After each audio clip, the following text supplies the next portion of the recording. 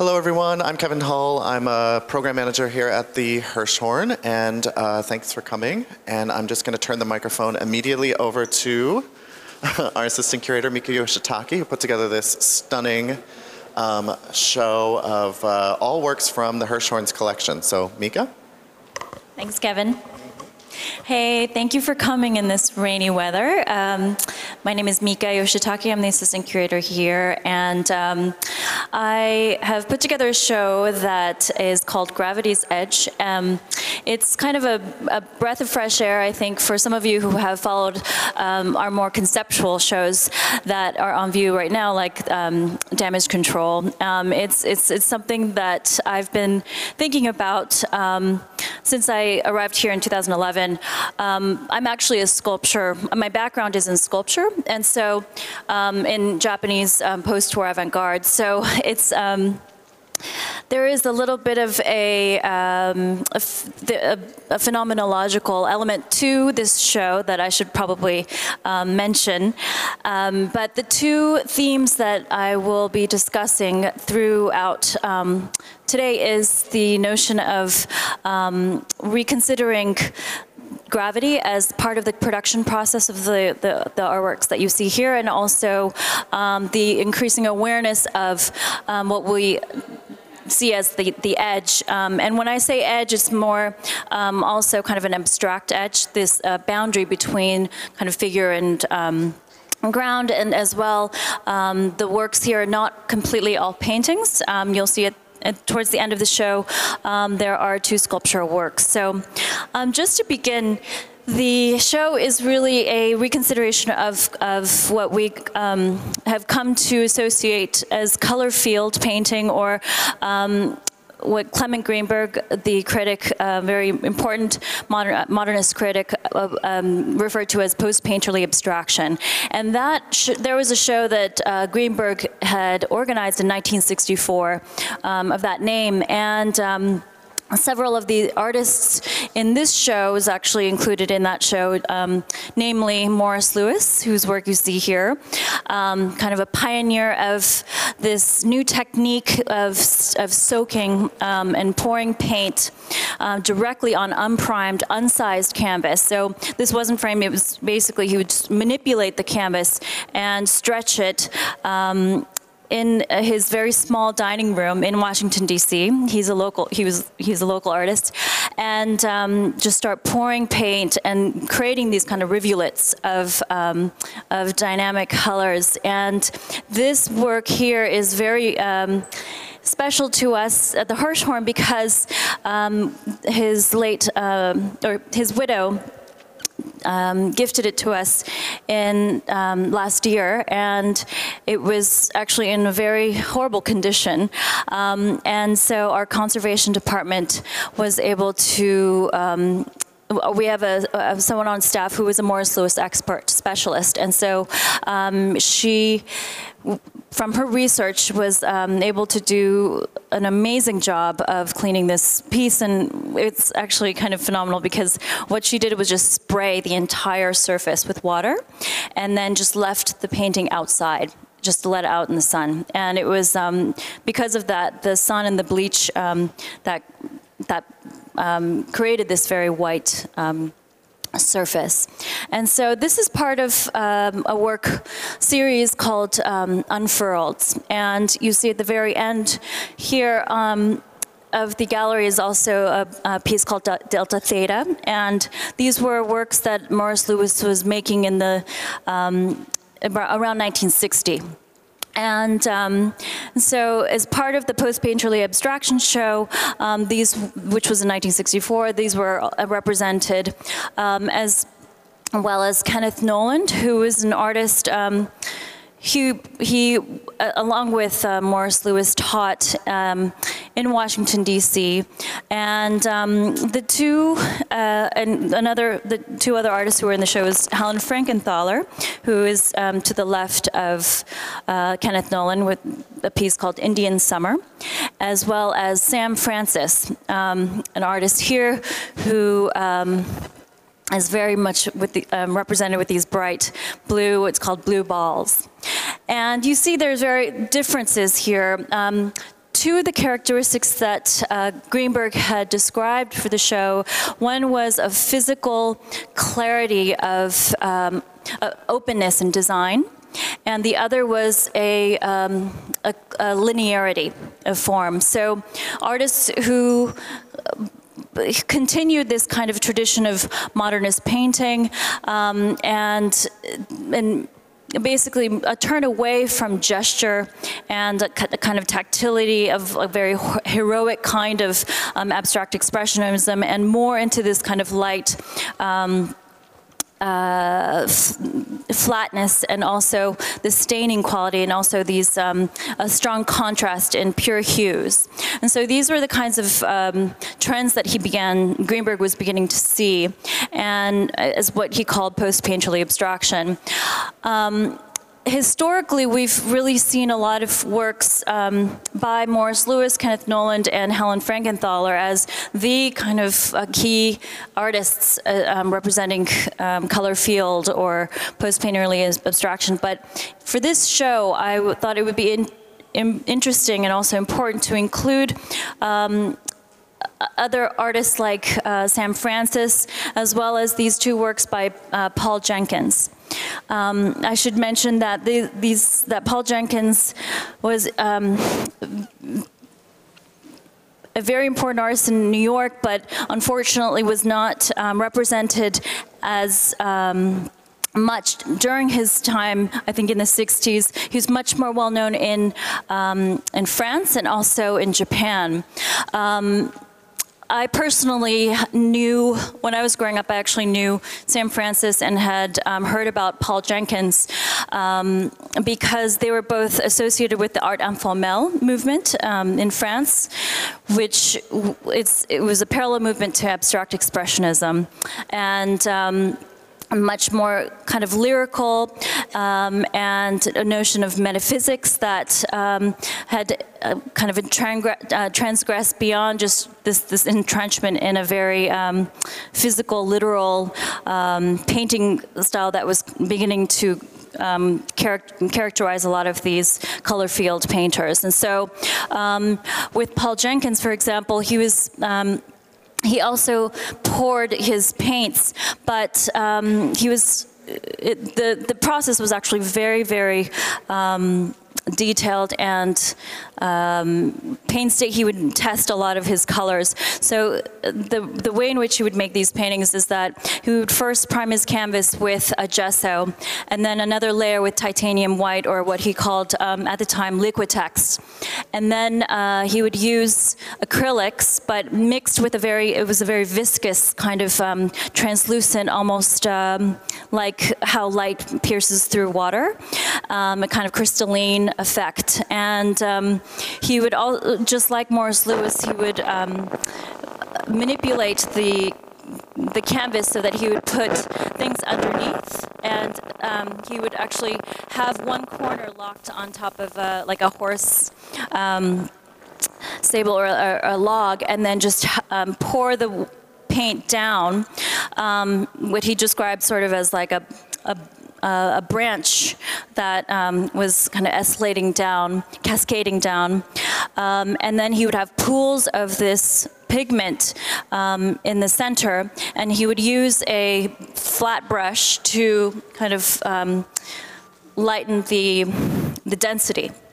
And in 1964, his wife at the time, Alice Barber, gave him a present, which was an Egyptian ivory knife. And he started using this ivory knife to apply the colors as well. And so in addition to the pouring, what you see, these very thin, almost ethereal kind of colors, is also applied with using this ivory knife. And he was also very interested in Goethe's color theories, and also Carl Jung's later writings on alchemy. And so this is called Phenomena Reversed Spell, and this is Phenomena Tibetan Banner. So Jenkins was not only just interested in the effects of color and and light, but also the more metaphysical effects and phenomena, as he quotes from Goethe, basically when you're staring out into a pyre of fire, and then for a long time, and then you look away into a dark,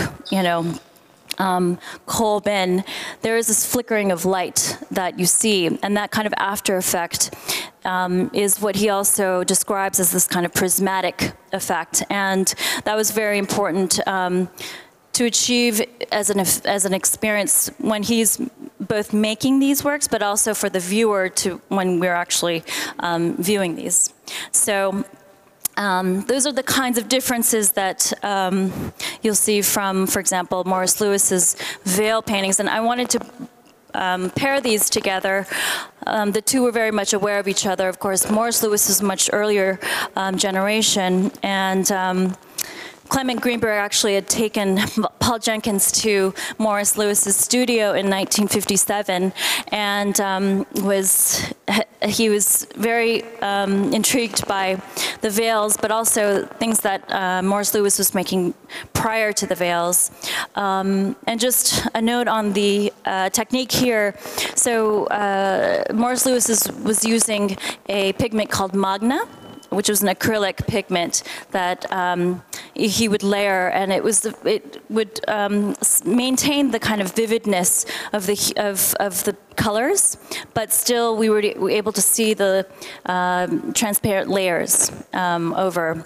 And so it has this kind of jewel-like effect, and this piece in particular is one of our treasures, and so I thought it'd be interesting to pair, and I would like to say that this is the first time that Paul Jenkins has actually been shown, and so it's a pleasure to be able to have this. Yes? I just wanted to ask a question, because some of these pieces I've seen before in the museum, but particularly the Morris Lewis, they've never looked better, and I have a feeling it has something to do with the light. Yeah. I'm sorry if this is a pedestrian question, but do you want to talk a little bit about the light in here? Sure. Well, the lighting prior to this show was all incandescent light, and so it's much more yellow. But beginning this year, we are converting all of our museum lighting to LEDs, and so it creates a much more white tone. And actually, when I was installing this show, the installation lights were incandescent, so and that feels much more natural, but against this kind of LED lights. But then when you do away with all the incandescents, for some reason the colors pop much more dramatically than what you would see from the incandescent. So I think that's what, Kevin, you were referring to here, especially since this show has so many works that contrast these strong, powerful hues. And I just wanted to mention before I open it up to dialogue that in addition to the gravity as being a part of the production process of these works, I also was interested in making some unusual pairings, like this. This is a Sam Francis edge painting and Linda Benglis corner piece. And so the edge is not necessarily a reference to the frame. I mean, there were a lot of artists who were beginning to focus their attention away from the center and towards the border of the canvases, and so in some cases this almost looks like, you know, a horizon line or a abstract expressionist painting that has been completely zapped of its center.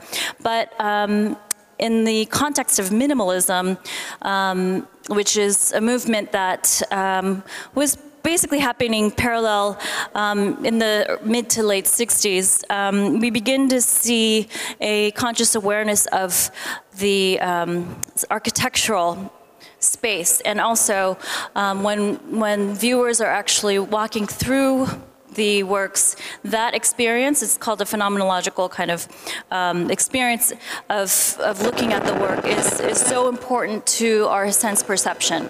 So, for example, a work like Anne Truitt she was also associated with the Washington Color School, based in the DC area, but different from her Washington Color School painters. She would actually use paint in 3 dimensions, but also the colors that she used was very, very widespread, but the difference was so subtle that when you you have to really walk around the work and also to see the kind of differences. And sometimes you would think, oh, the color that you're seeing is maybe an effect of the lighting, or maybe it is inherent to the piece, but those are the kinds of things that I think make this work so unique and important, is that kind of extra attention that she demands of the viewer. And also, there's always a little bit of space that is laid underneath each of the sculptures, and so there is this kind of effect of the sculptures being a bit off of the ground. In an ideal, I think, circumstance, we would like to see this piece just directly on the ground, but in any case, you know, it is very interesting to see that awareness of this ground and also the figure of the sculpture itself. And in relation to this, I wanted to pair it with a shape painting by Kenneth Noland. Kenneth Noland, as you see in the other galleries, is also represented by the chevron. He was really interested in taking up this idea of shape and you know, furthering it to the point where the canvas, the kind of rectangular literal support of the painting frame wasn't enough. And so he began to create these kind of diamond shaped canvases. This one is called Rich Rhythm, and there is this kind of circulating effect where he changes he lays his stripes alternating. And so there is a sense of continuity of the work, not just kind of defined within its own space, but also to the surroundings as well, just like the Anne Truitt. And so, anyway, I can keep going, but this is basically a description of some of the works that I wanted to talk about. So if you have any questions, I can open it up. Yes?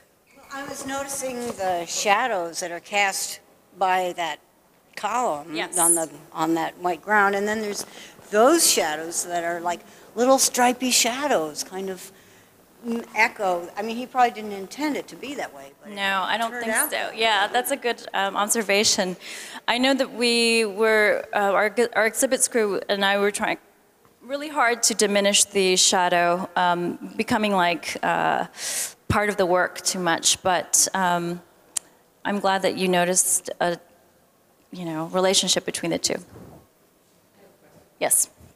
The Nolan canvas that's been restored and the Nolan canvas that hasn't been Oh, restored. the Morris Lewis? I mean, excuse me.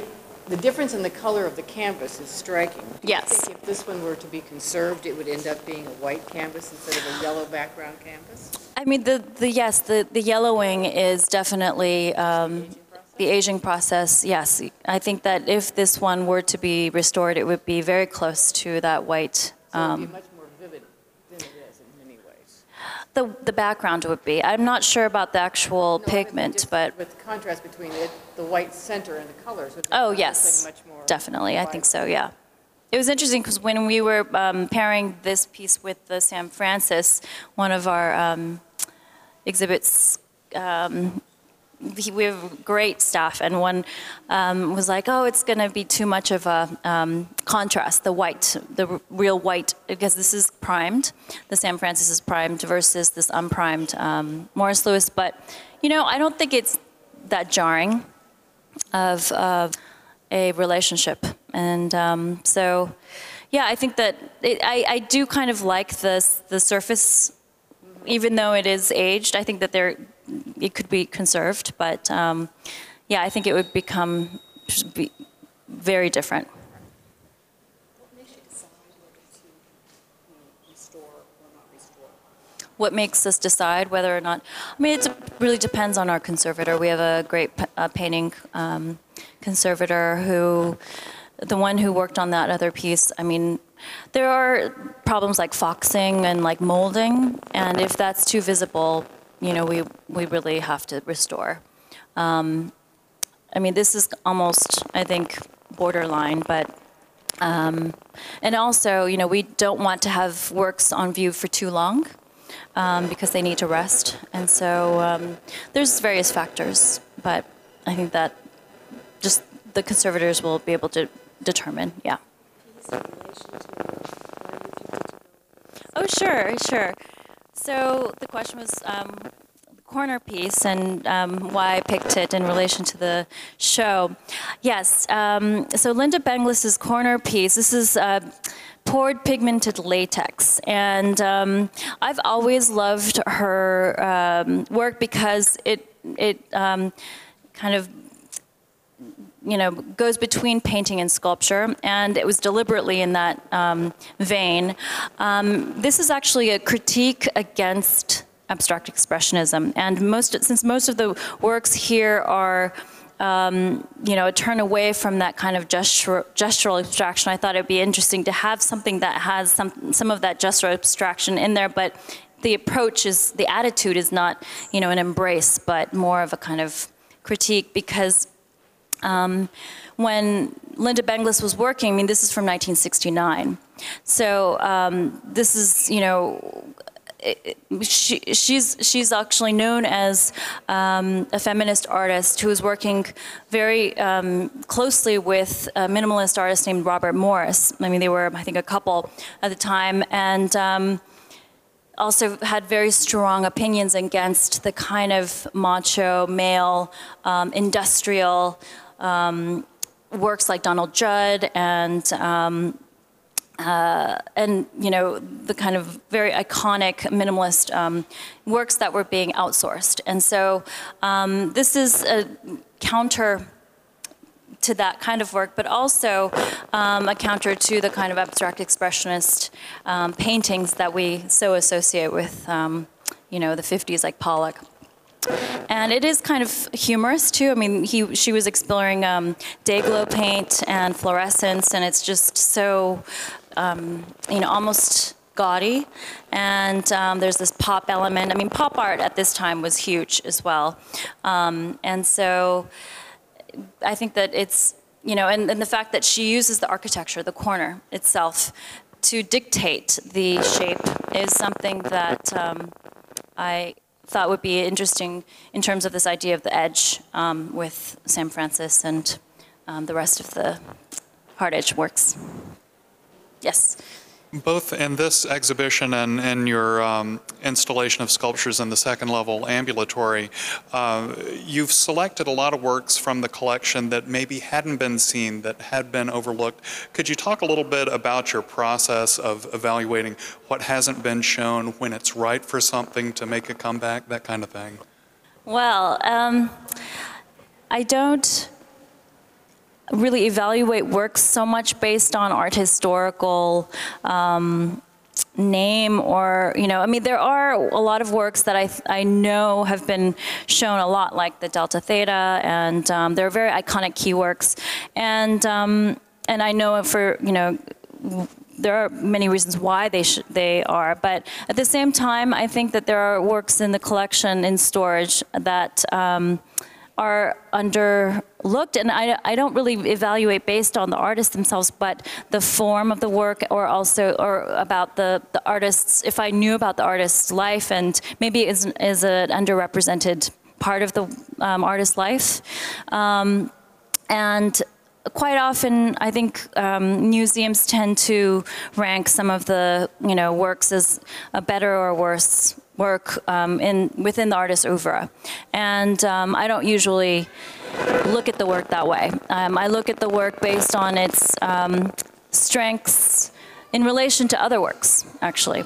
So maybe that's why I don't really think too much in advance about the art historical significance. You know, I look at it for its face value. So maybe that's why I tend to bring out some of the old works or under-recognized works. Okay, thanks.